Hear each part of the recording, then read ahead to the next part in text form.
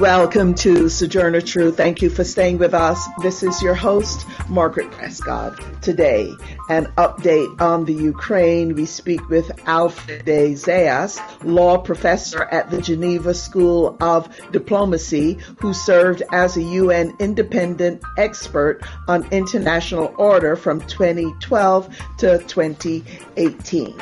Also, yet another example of lack of accountability in the police killing of another black man. We speak with DA Bullock about prosecutors' refusal to charge the police officers who killed Amir Locke in a no-knock warrant. Also, our weekly Earth Minute, and for our weekly Earth Watch, we speak with Dana Smith, Executive Director of the Dogwood Alliance.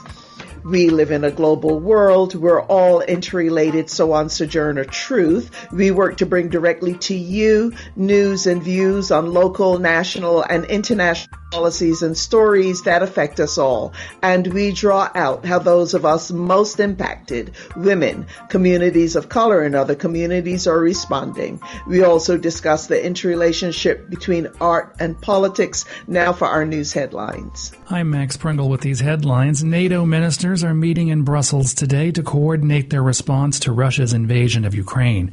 Ukrainian Foreign Minister Dmytro Kuleba has been pleading his country's case for more military assistance and harder sanctions on Russia. Feature Story News' Rosie Burchard reports from Brussels. On his way into the talks where I am here at NATO headquarters, Ukrainian Foreign Minister Dmytro Kuleba said he had 3 items on his agenda: weapons, weapons and weapons. The talks among NATO allies come as the alliance chief Jens Stoltenberg warns that Russian troops may be regrouping, resupplying and readying for a major push in eastern and southern Ukraine. NATO allies are expected to continue supplying Kiev with weapons, but Ukraine is also calling for even tighter sanctions on Moscow and says existing proposals do not go far enough. Rosie Burchard, Brussels. Ukraine is telling residents of the eastern part of the country to flee while they still can, as Russian forces withdrawing from the outskirts of Kyiv look poised to launch an assault in the east. Ukrainian officials fear a repeat of the kind of atrocities apparently carried out by Russian forces in the city of Bucha. Ukrainian authorities are gathering evidence of alleged Russian atrocities amid signs Moscow's troops killed people indiscriminately before retreating from areas north of Kyiv. Meanwhile, the mayor of the southern port city of Mariupol said more than 5,000 civilians have been killed during a Russian assault there. South Korea has been in talks with Washington about increasing the number of U.S. forces on the Korean peninsula to shore up regional security following a spate of North Korean missile tests. Nora Weinak reports from Tokyo. The discussion between the White House and the delegation sent by President-elect Yoon Suk-yeol included talk of South Korea hosting U.S. nuclear bombers. Speaking to reporters after the meeting in Washington, lawmaker Park Jin said that it was an important part of strengthening extended deterrence. The development signals a departure from current President Moon Jae-in's diplomatic policy. But experts expect Yoon Suk-yeol to harden Seoul's stance on Pyongyang. Nora Weinek, Tokyo. The Senate is expected to confirm President Biden's Supreme Court nominee, Ketanji Brown Jackson, today. She's poised to become the first black woman on the high court. 3 Republican senators have said they will support Jackson. They are Maine's Susan Collins, Alaska's Lisa Murkowski, and Mitt Romney of Utah. Brown would replace Justice Stephen Breyer when he retires this summer. No other Republican is expected to confirm her nomination, seeking to portray her in hours of Judicial Committee hearing testimony last month as too liberal. President Biden has signed into law plans for a sweeping overhaul of the U.S. Postal Service. The measure is meant to shore up the agency's financial future and cement 6 days a week mail delivery. Biden said at a White House signing ceremony that the bill ensures quality mail service. We're guaranteeing that the mail will continue to be delivered 6 days a week, and the bill increases transparency by requiring the Postal Service to develop an online public dashboard, updated weekly with local and national service performance data. The legislation cleared Congress last month after years of discussion and comes amid widespread complaints about mail service slowdowns. Officials had repeatedly warned that without congressional action, the Postal Service would run out of cash by 2024. The final bill achieved rare bipartisan support by scrapping some of the more controversial proposals to settle on core ways to save the service. A deal on a COVID-19 package has stalled in the U.S. Senate. The compromise $10 billion measure would shore up the government's COVID-19 defenses. It seems all but certainly sidetracked in that chamber for weeks. The sticking point was over Title 42, a Trump-era provision to expel migrants at the border, citing COVID concerns. President Biden and top Democrats wanted Congress to approve the measure this week. And with Senate Democrats' top goal this week being the confirmation of Supreme Court nominee Ketanji Brown Jackson, the COVID-19 bill seemed sure to slip, at least until Congress returns after a 2-week recess. I'm Max Pringle. You're listening to Sojourner Truth on Pacifica Radio. And this is Margaret Prescott, host of Sojourner Truth. Russian troops have been withdrawing from Kyiv in Ukraine's capital city, they say, as a goodwill gesture to move a negotiated end to the war. However, the U.S. and Western allies are saying the withdrawal represents a defeat by Russian troops to take Kyiv. The Russian military strategy was unclear if indeed the intention was to take Kyiv or to make a show of force as it pressed its case for independence of the Donbass region in the east. Meanwhile, Russia has been accused of war crimes for what are described as a massacre in the Bucha region. But Russia denied the killings and accused the Ukraine of staging them. Meanwhile, the U.S. and Europe are slapping new sanctions on Russia. The EU is banning Russian coal, and the U.S. is slapping sanctions on Putin's children. President Zelensky of Ukraine is asking for more military equipment and assistance from the U.S. and the West as the war just drags on.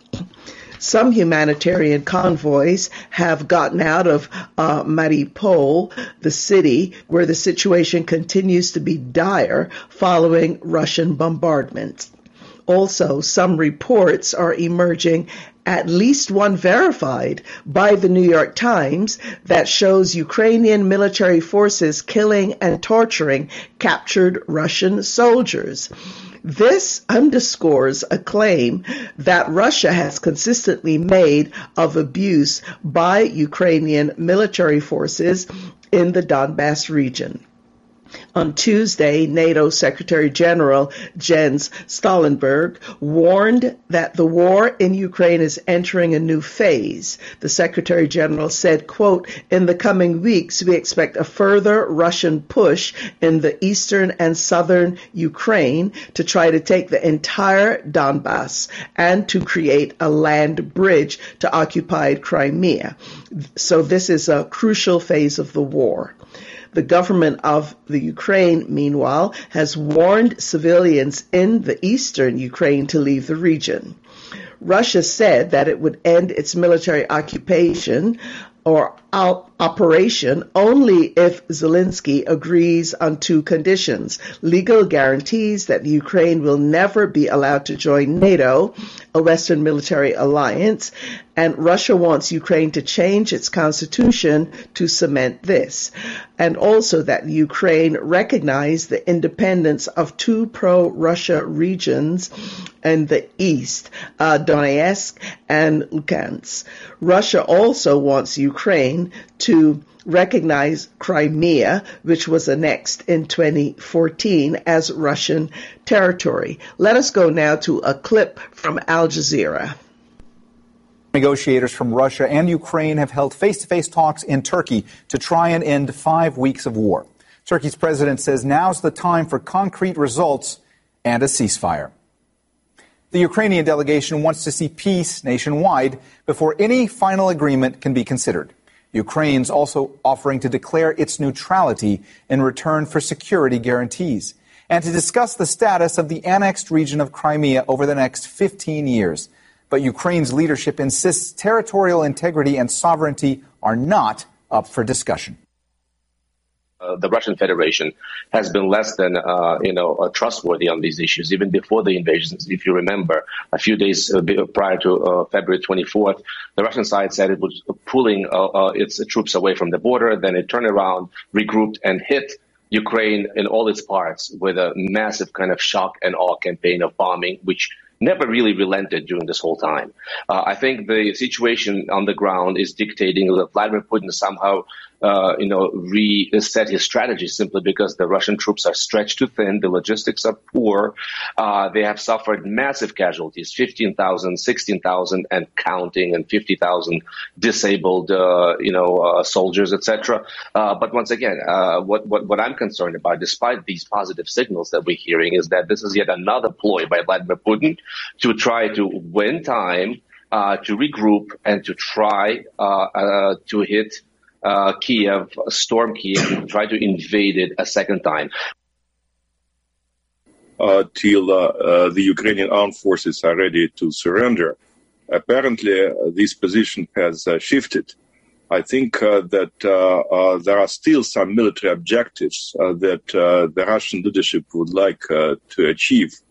At least they would like to get to the administrative borders of the Lugansk and Donetsk oblasts, so they could control all the territories of these regions, of course, together with the military formations of the two self-proclaimed republics. All righty. And there you go, a clip from Al Jazeera. I'd now like to welcome our guest, Alfred de Zayas, law professor at the Geneva School of Diplomacy and served as a UN independent expert on International Order 2012 to 18. He is the author of 10 books, including Building a Just World Order 2021. Alfred, welcome. Thank you very much, Margaret, and good morning to you and to your listeners. All righty. So, Alfred, just to put this discussion in some context, a couple of things to identify for our listeners. Tell us about, because this is part of the context of this war, what was the Warsaw Pact and why was it dismantled? Well, I don't consider that the war started on the 24th of February 2022. The war actually started on the 22nd of February 2014 when the West supported an unconstitutional coup d'etat against the democratically elected president of Ukraine, Viktor Yanukovych. And over the last 8 years, you have the two Minsk agreements, which provided for negotiations on the status of Lugansk and Donetsk. And unfortunately, neither President Petroshenko nor President Zelensky paid any attention to that agreement at Minsk. So we have here a problem of Russia having concerns about its security, bearing in mind that James Baker and Helmut Kohl and Hans-Dietrich Genscher back in 1989, 90, and 91 had given assurances that that NATO would not be expanding eastwards. Now, of course, that was violated since 1997 in seriatim fashion. So that being the case, you have to understand it also from the perspective of the Russians. The Russians want a security architecture for Europe and for the world, and unfortunately nobody is listening. George Kennan, our greatest diplomat of the 20th century, warned urgently against the expansion of NATO eastwards, and that is what has destabilized the area. I consider, of course, Putin's actions to be a grave violation of Article 2, Paragraph 4 of the UN Charter. It is an illegal war, but you have to put it into context because there are precedents of permissibility. When George W. Bush and his coalition of the willing assaulted Iraq in 2003, that actually constituted a revolt against international law, the greatest violation of the Nuremberg principles since the Nuremberg trials, the greatest violation of the United Nations Charter since the Nuremberg trials, and NATO has been engaged in aggressive military activities in Yugoslavia, in Afghanistan, in Iraq, in Syria, in Libya, etc., and all of those with total impunity. The problem is the information war. I mean, we are being, shall we say, fed false information. We're being disinformed, and there is a one-size-fit-all narrative that you read in the New York Times, in the Washington Post, and you hear it in CNN and in Fox, etc., etc. Since I live in Switzerland, although I'm an American citizen, but I worked 40 years with the United Nations. I was a senior lawyer with the Office of the High Commissioner for Human Rights, and I was the chief of petitions. That is, I was the registrar for all petitions. I have a different perspective. I know a tremendous number of diplomats from Brussels, diplomats from Germany, diplomats from Italy, diplomats from Russia, diplomats from Belarus, diplomats from Ukraine, and I was the UN representative, rather the representative of the Secretary General for the elections in the Ukraine back in 1994. I mean, I was there in March 94 for the parliamentary elections. I was there again in June 94 for the presidential elections. I was in Crimea. I crisscrossed the country. Without a doubt, Crimea is Russian. And without a doubt, Crimea belongs to Russia. It was just an administrative decision by Khrushchev in the 1950s simply to take it away from the Russian Republic and to add it to Ukraine. As you know, that Khrushchev was himself a Ukrainian. But in any event, that was done without consultation of the population. And it is ridiculous to claim that Russia annexed Crimea. I mean, the Crimean people held a referendum. There was a declaration of independence by the parliament, by the legitimate Crimean parliament. It was then, by request of the parliament, submitted to the Duma in Moscow, which had to look at the issue of can Crimea or should Crimea be incorporated into Russia. That was decided favorably. Then it went to the Supreme Constitutional Court of Russia, and only then was it reincorporated into Russia. I mean, it is part of the information war when you read again and again that Crimea was annexed. That is incorrect. In international law, annexation means that you come with your tanks and your airplanes, you occupy a territory against the will of the population, and then you annex it. But this is an expression of self-determination, the same as the situation in Lugansk and in Donetsk. These people have a right to self-determination, and already the International Court of Justice, in its advisory opinion of the year 2010 on the case of Kosovo, gave precedence of the right of self-determination over the principle of territorial integrity. That is in paragraph 80 of the advisory opinion. So you have the Kosovo precedent, which applies very clearly to Crimea and applies very clearly to Lugansk and to Donetsk. But that, because of the information war we are enduring in the West, you don't read that in the New York Times, and you don't read it in the Washington Post either.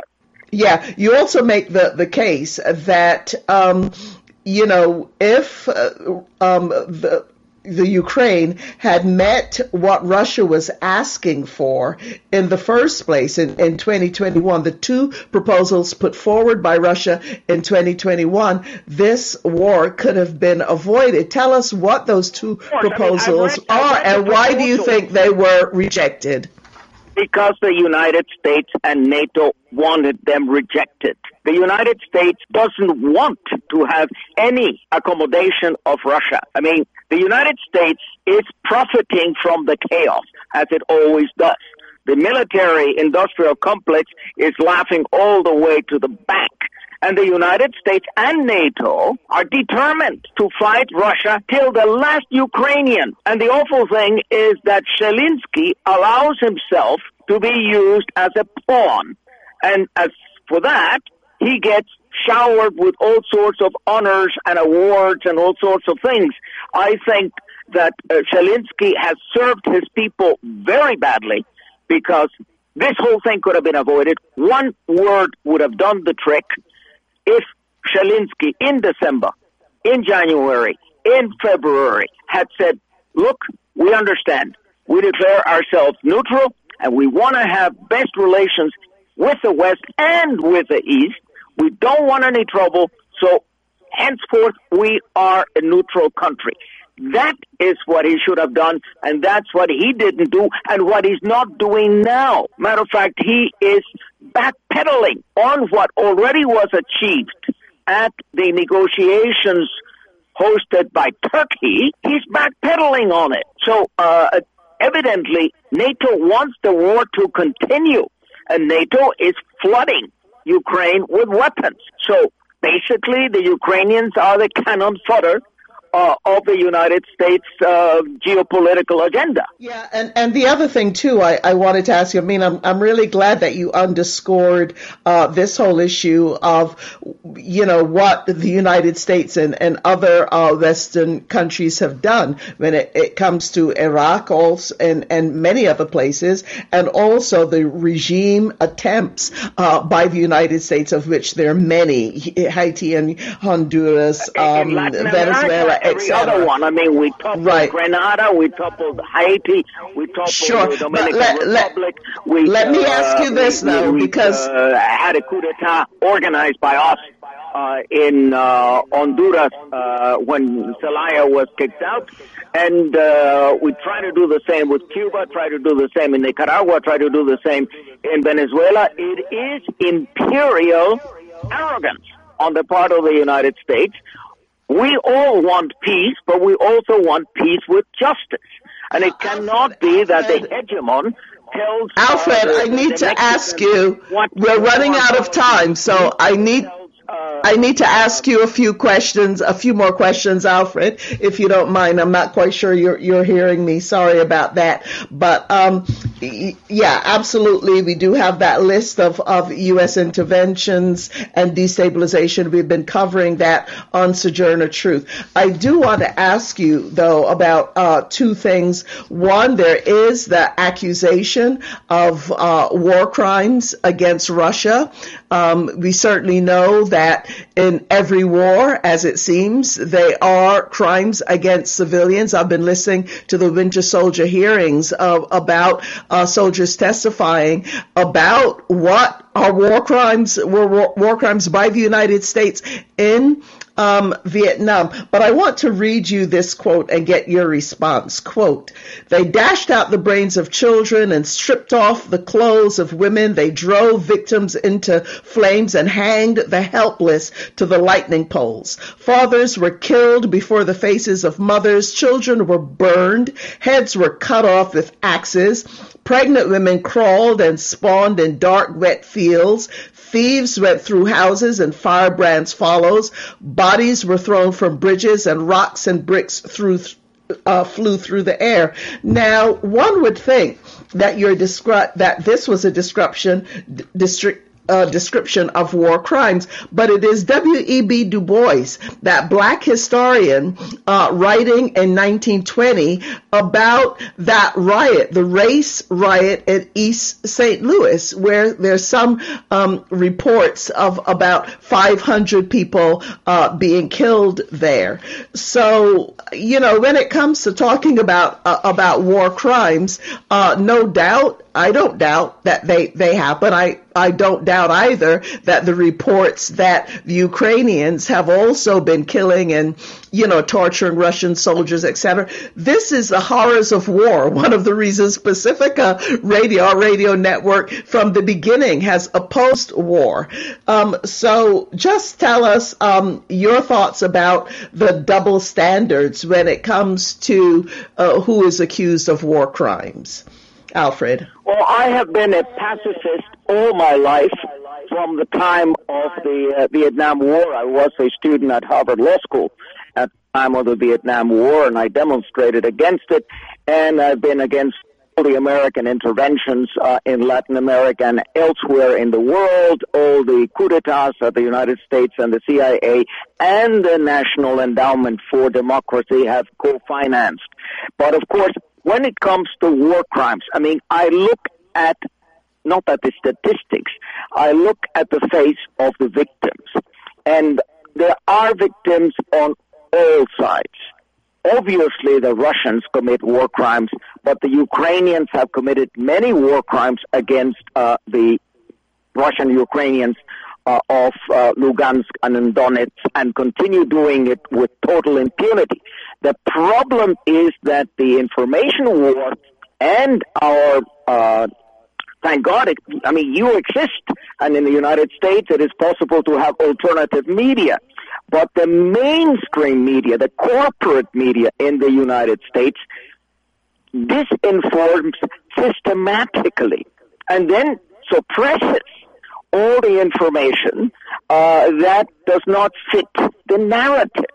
And I've had that experience myself as independent expert of the United Nations when I sent God knows how many op-eds to the New York Times. And that in my capacity as independent expert. Do you think that a single one of them was ever printed? And the same thing goes with Washington Post, the same thing goes with CNN. They do not want to hear a dissenting opinion. If I am not willing to sing the song that the New York Times wants to hear, so I don't sing, period. So my reports exist. I submitted 14 reports to the General Assembly and to the Human Rights Council here.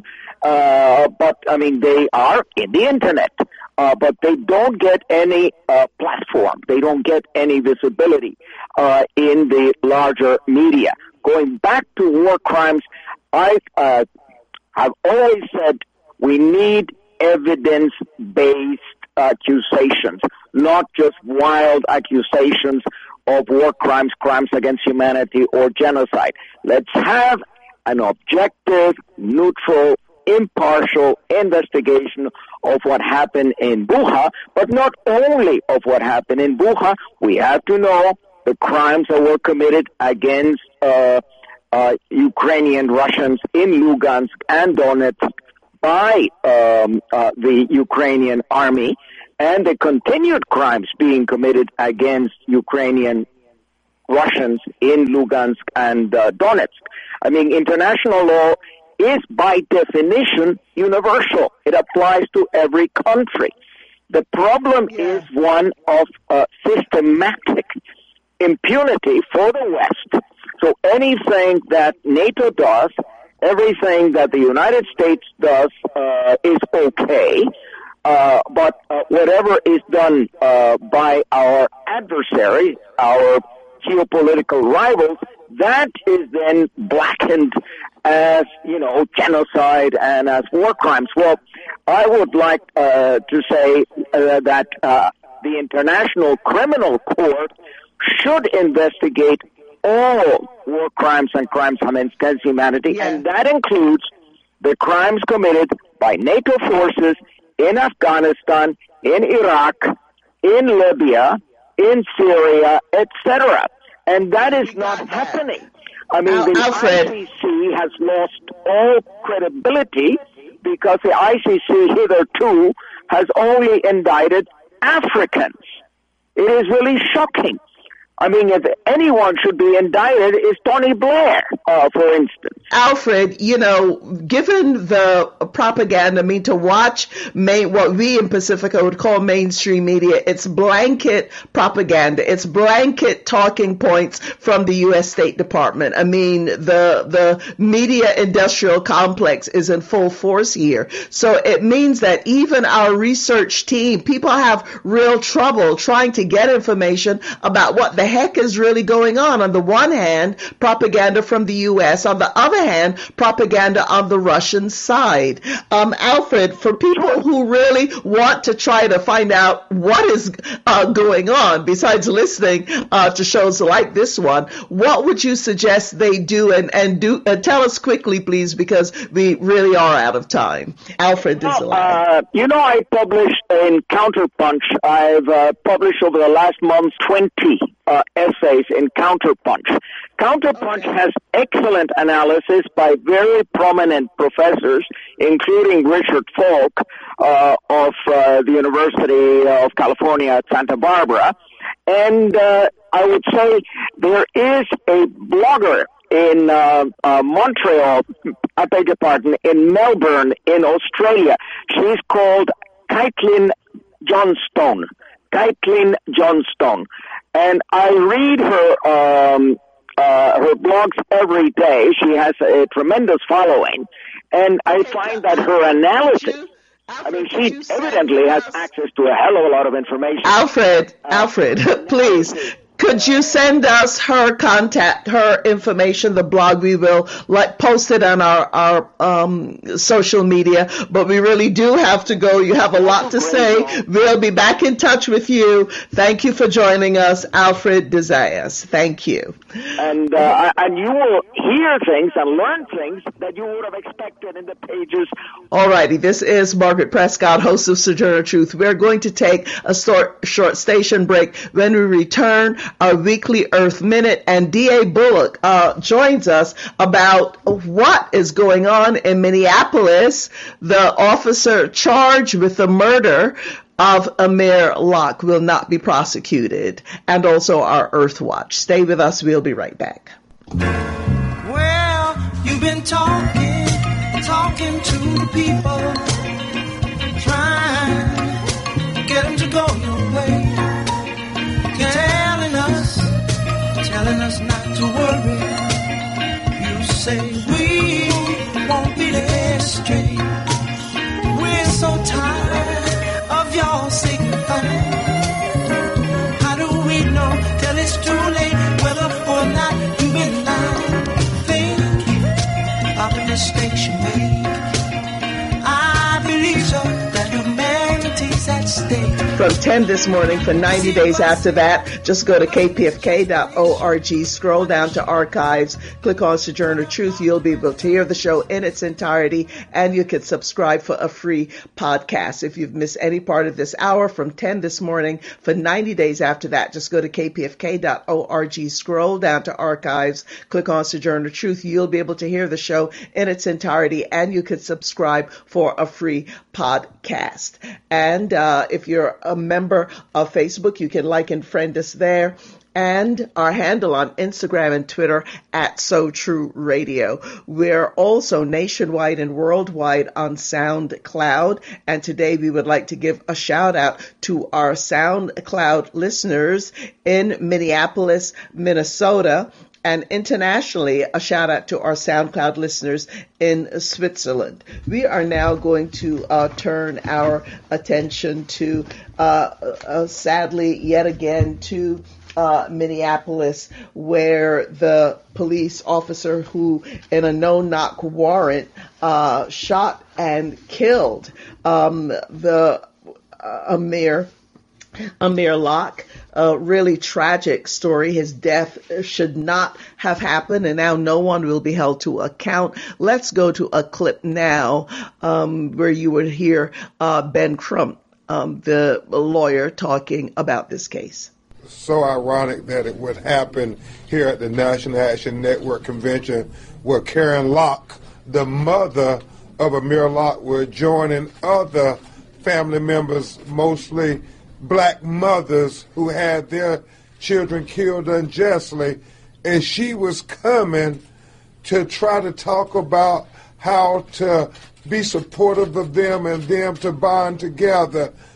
Unbeknownst to her, Reverend Al, that at the very moment she's preparing to come downstairs, she gets the news that they're not going to charge the police officer for breaking into the house in the wee hours of the morning while her son is asleep.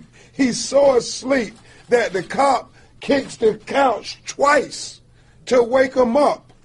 He immediately wakes up not knowing who they are, and he's a law-abiding citizen. He's never had a criminal history, has a permit to carry a gun. He goes to protect himself. Where is the Second Amendment supporters for black people who have a right to bear arms? Where's the NRA? They should be outraged. It shouldn't just be the National Action Network. They keep promoting Second Amendment gun rights to protect your home, to protect your sanctuary. Well, that applies to black people too. Her son was one of those people who had every right to the Second Amendment. And when we think about these no-knock warrants, before you hear from Karen, who is heartbroken. Her and Amir's father, Andre Locke, they are heartbroken. And she's going to tell you in her words, as only a black woman can, how frustrating this is. That, you know, they break into the house after they got this unjustifiable, unnecessary, unconstitutional no-knock warrant for property. I mean, this is what they call themselves breaking into the apartment for. It's an affront to the Fourth Amendment rights against unlawful, unreasonable searches and seizures. We saw it with Breonna Taylor. Now we see it in Minneapolis. All righty, thank you for that clip there. I'd now like to welcome our guest, D.A. Bullock, who is involved with Reclaim the Block, a coalition to demand that Minneapolis divest from policing and invest in long-term alternatives. You've had D.A. Bullock on before on these issues. Welcome back. Thanks for having me, Margaret. Okay, so, you know, almost at a loss for words here, but Keith Ellison has said that they didn't have any choice but to not prosecute the officer, given the law that is in place. A lot of people around the nation were confused simply because Minneapolis at some point had announced that they were going to stop this no-knock warrant entry. A lot of fuss made after Breonna was killed. So give us your reaction. What are the issues involved here? And do you think that they should have been charged, despite Ellison saying that likely they would not have been able to make a case given the law as it stood at the time this young man was murdered by the police? D.A. Bullock. Firstly, my heart goes out to Amir Locke's family, and, I agree with his mom saying when she said she's not disappointed anymore. She's, to be honest, she's to the point of being disgusted with this city. I think a lot of us in the community share that sentiment. We are fed up and we are disgusted because, like you mentioned, our mayor had announced ostensibly a ban on no-knock warrants, and he lied. He lied to the residents, and he used that throughout 2021 in his campaign in order to sort of prove that these reforms were being put in place after the death of George Floyd. And then we see what happens to Amir. In terms of the not being able to charge the police, I feel like we're seeing ourselves backslide back into the same old processes around, prosecutors' discretion, county prosecutors, because firstly, the county prosecutor is the one in charge of making this charge against the police officer. And we've seen this kind of passing the buck along the way. But we know that police officers have a lot of understanding and discretion about the dangers of executing these no-knock warrants. And in fact, the mayor had spoken to this idea of police officers know the dangers that there could be Second Amendment law-abiding citizens within their homes who own guns. And they know the history. They know Breonna Taylor's case. They know the history of Aiyana Stanley Jones in Detroit. They know these histories of when these no-knock warrants have gone wrong. And then also we know that within our own metro area, our sister city right next door, you could walk to St. Paul, they haven't used no-knock warrants since 2016 because they know the dangers of using those no-knock warrants. They know the dangers to residents, and they also know the dangers to police officers. So for officials to say officers were reasonable in not expecting that all these other circumstances could be within that home, I don't buy that. I don't think that's an accurate detail. Prosecutors have discretion in order to file charges, and they have the responsibility of bringing those charges robustly when they know the circumstances. Because only one officer fired. There are several other officers in that room who made a different reasonable choice that day. So I think there should be some higher level of accountability for officers who make deadly, lethal choices. Yeah, and I mean, Amir, 22 years old, his whole life, in front of him. What an absolute heartbreak. And also, he was asleep.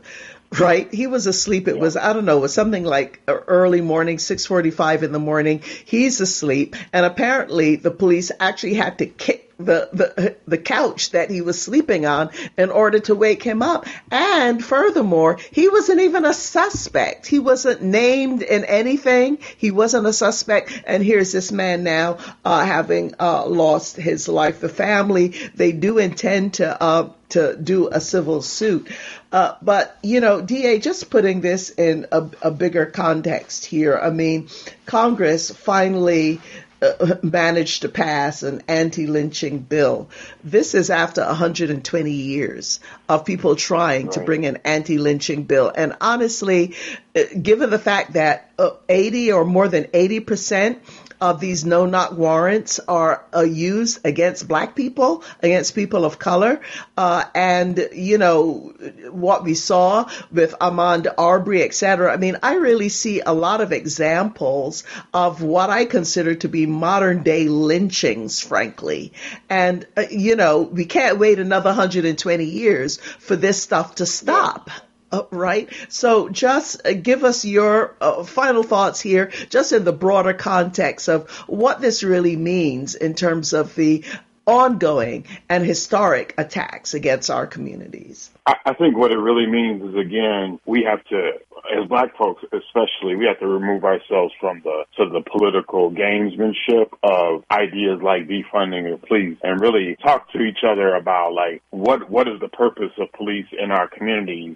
And then why can't we hold them accountable? We had Leon Willis in Baton Rouge, which was a warrant being served after they knocked. They waited, and then they ended up shooting him and lynching him even after they, knocked and announced themselves. So even within the parameters of some of these so-called reform tactics, they still have the ability to lynch us in our homes as law-abiding citizens, as people who are bystanders, as just Black people living our lives. We are subject to their discretion about whether we live or die or whether we're harmed or not. And they can do this all in the name of law enforcement. And I think that's something we just have to examine and say, is that really a reformable place for us as community members? I think our history has shown that's not reformable for us. We need to really embrace totally new ideas around how we keep each other safe and then how we invest our dollars. Because,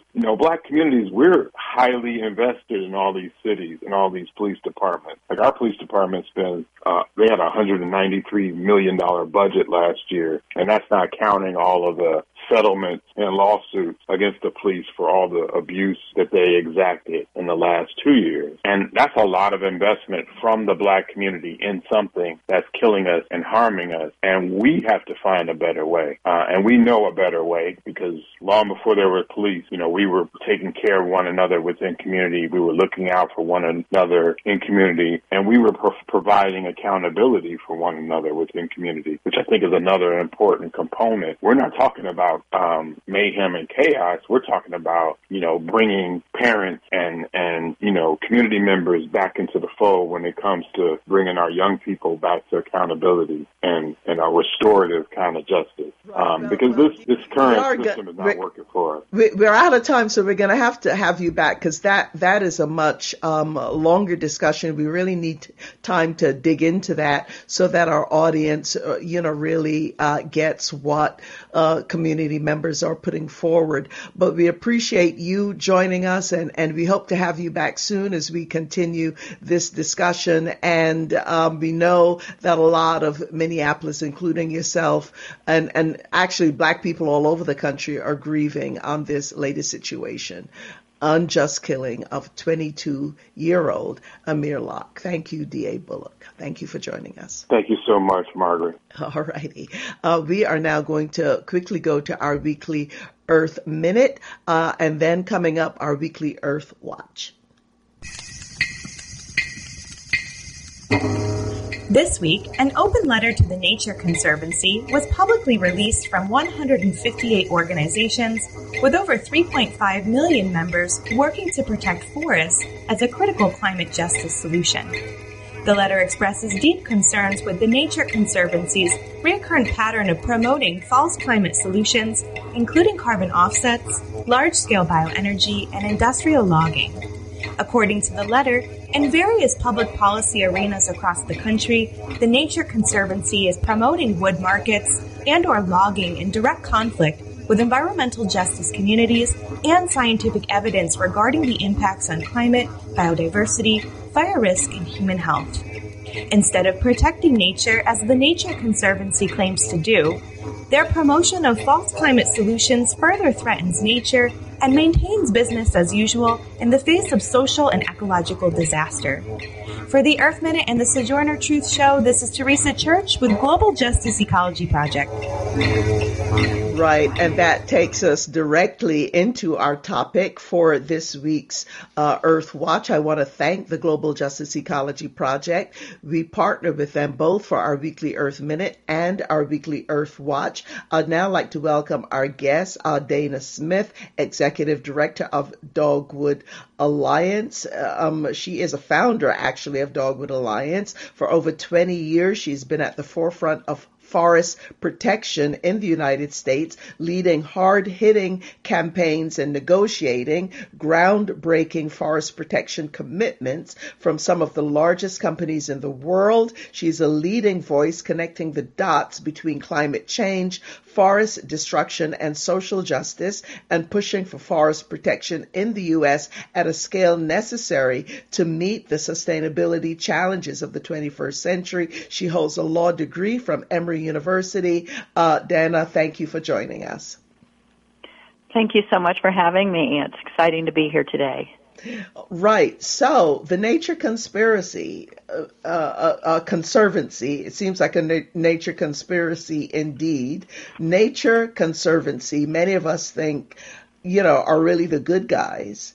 You have a complaint against them. What is the problem with the Nature Conservancy? Well, we see a historical pattern, and more recently it's gotten even more intense with the Nature Conservancy aligning itself with the very companies and industries that are destroying forests and polluting communities across the U.S. And falsely promoting the expansion of wood production and associated logging under the guise that it is a natural climate solution. We see that TNC is using its vast resources to advance an agenda that's perpetuating the ongoing assault on nature and environmental justice communities and obstructing our ability to solve the climate crisis. And we're very concerned that TNC is dismissing scientific warnings, ignoring the voices of communities that are directly being harmed by this industry, and overpowering smaller organizations who are working against all odds every day to defend and protect forests and communities. We just do not have time right now for false climate solutions. Absolutely. And you have, there are 158 organizations, over 3.5 million members who have written to the Nature Conservancy. That includes Biofuel Watch, the Black Hills Clean Water Alliance, Cherokee Concerned Citizens, the Fund for Wild Nature, so many, the John Muir Project of Earth Island Institute, Indigenous Environmental Network, Idle No More in the San Francisco Bay Area. We could go on and on, Rainforest Action Network. So what kind of response, if any, have you gotten from a Nature Conservancy on this issue? Well, the reason that we've gone public with this letter and this expose is because we have been trying in earnest to work with TNC to address these issues. And we had 2 meetings with this new CEO, her name is Jennifer Morris, and senior staff at the end of 2020 and at the beginning of 2021. Dogwood, along with top scientists and environmental justice leaders, had a 3.5-hour meeting with the CEO in February of 2021. We laid out our concerns, and, we basically, our ask was pretty simple, to publicly acknowledge the devastating impacts that wood production and industrial logging is having on climate, biodiversity, and environmental justice communities, and to collaborate with us instead of collaborating with polluters and forest destroyers on advancing a bold forest protection agenda across the U.S. 6 weeks after that meeting with the CEO, we got a very disappointing response where the CEO said they would not be making such a statement, thanked us for the dialogue, accused the scientists of misrepresenting the science, and essentially shut the door on future communications. So we went out and gathered 158 signatures on a letter to the CEO with plans to make our concerns public, because we've seen in the past with big companies, which we consider TNC at this point to be sort of an arm of the forest industry, acting more like a corporation than a nonprofit, that, if you can exert public pressure, sometimes you can get the change that you need to happen. So that's why we went public with the letter in an attempt to, at a minimum, get back to the table with TNC and make sure that they are taking these concerns more seriously, but also to make sure that the public and policymakers and funders are aware of the shenanigans that are going on here with this organization. Yeah, and most people likely have no idea. And in your letter, you point out the science that says logging is the single largest driver of carbon emissions from U.S. forests, even 6 times greater than from fires, land use change, insects, drought, wind damage combined. So this is a serious business we're talking about here. Dana, what can our listeners do about this? What would you suggest people do, to really support your efforts and to get the Nature Conservancy to pay some attention to this? Yeah, well, I think the most important thing that people can do is to get engaged with the organizations who've signed on to the letter. So if there are organizations that are in the readership geographic location, then, contact those organizations and get involved on the local level to help protect forests. It is vital that we protect our forests, to secure the future. It's becoming increasingly clear that without forest protection, we will not get out of this crisis that we're in right now in terms of climate change and ecological destruction, as well as environmental injustices. So that would be the first thing, is for people to really support and get engaged with the groups that have signed on to this letter that are in their communities. The second thing would be, if you're on social media, if you're on, Twitter, Facebook, Instagram, follow us at Dogwood Alliance and help elevate and amplify this message to the Nature Conservancy to help us spread the word, to help us get their attention. Yeah, and of course, they are the Nature Conservancy. As you say, they are the largest and richest conservation organization in the United States. And, when we look at the impact of all of this, of pollution and the lack of protection of biodiversity and the health impacts, first of all, on frontline communities, communities of color, and other communities, we see that this is absolutely vital. For people who want to sign on to the letter, what should they do? Is there a website or a place that they can go? Dana? Yeah, they can contact the Nature Conspiracy at gmail.com. The Nature Conspiracy at gmail.com. Right. That's correct. If they want to get more involved on an individual level in this effort. Right. Well, thank you so very much for your efforts, Dana Smith, Executive Director, founder of Dogwood Alliance. And please keep us posted on how this goes, and if you, what kind of response, if any, that you get from the Nature Conservancy after going public in this way. We appreciate you taking the time to join us today. Thank you. Thank you. Will do. All righty, we are out of time. I'd like to thank today's guests.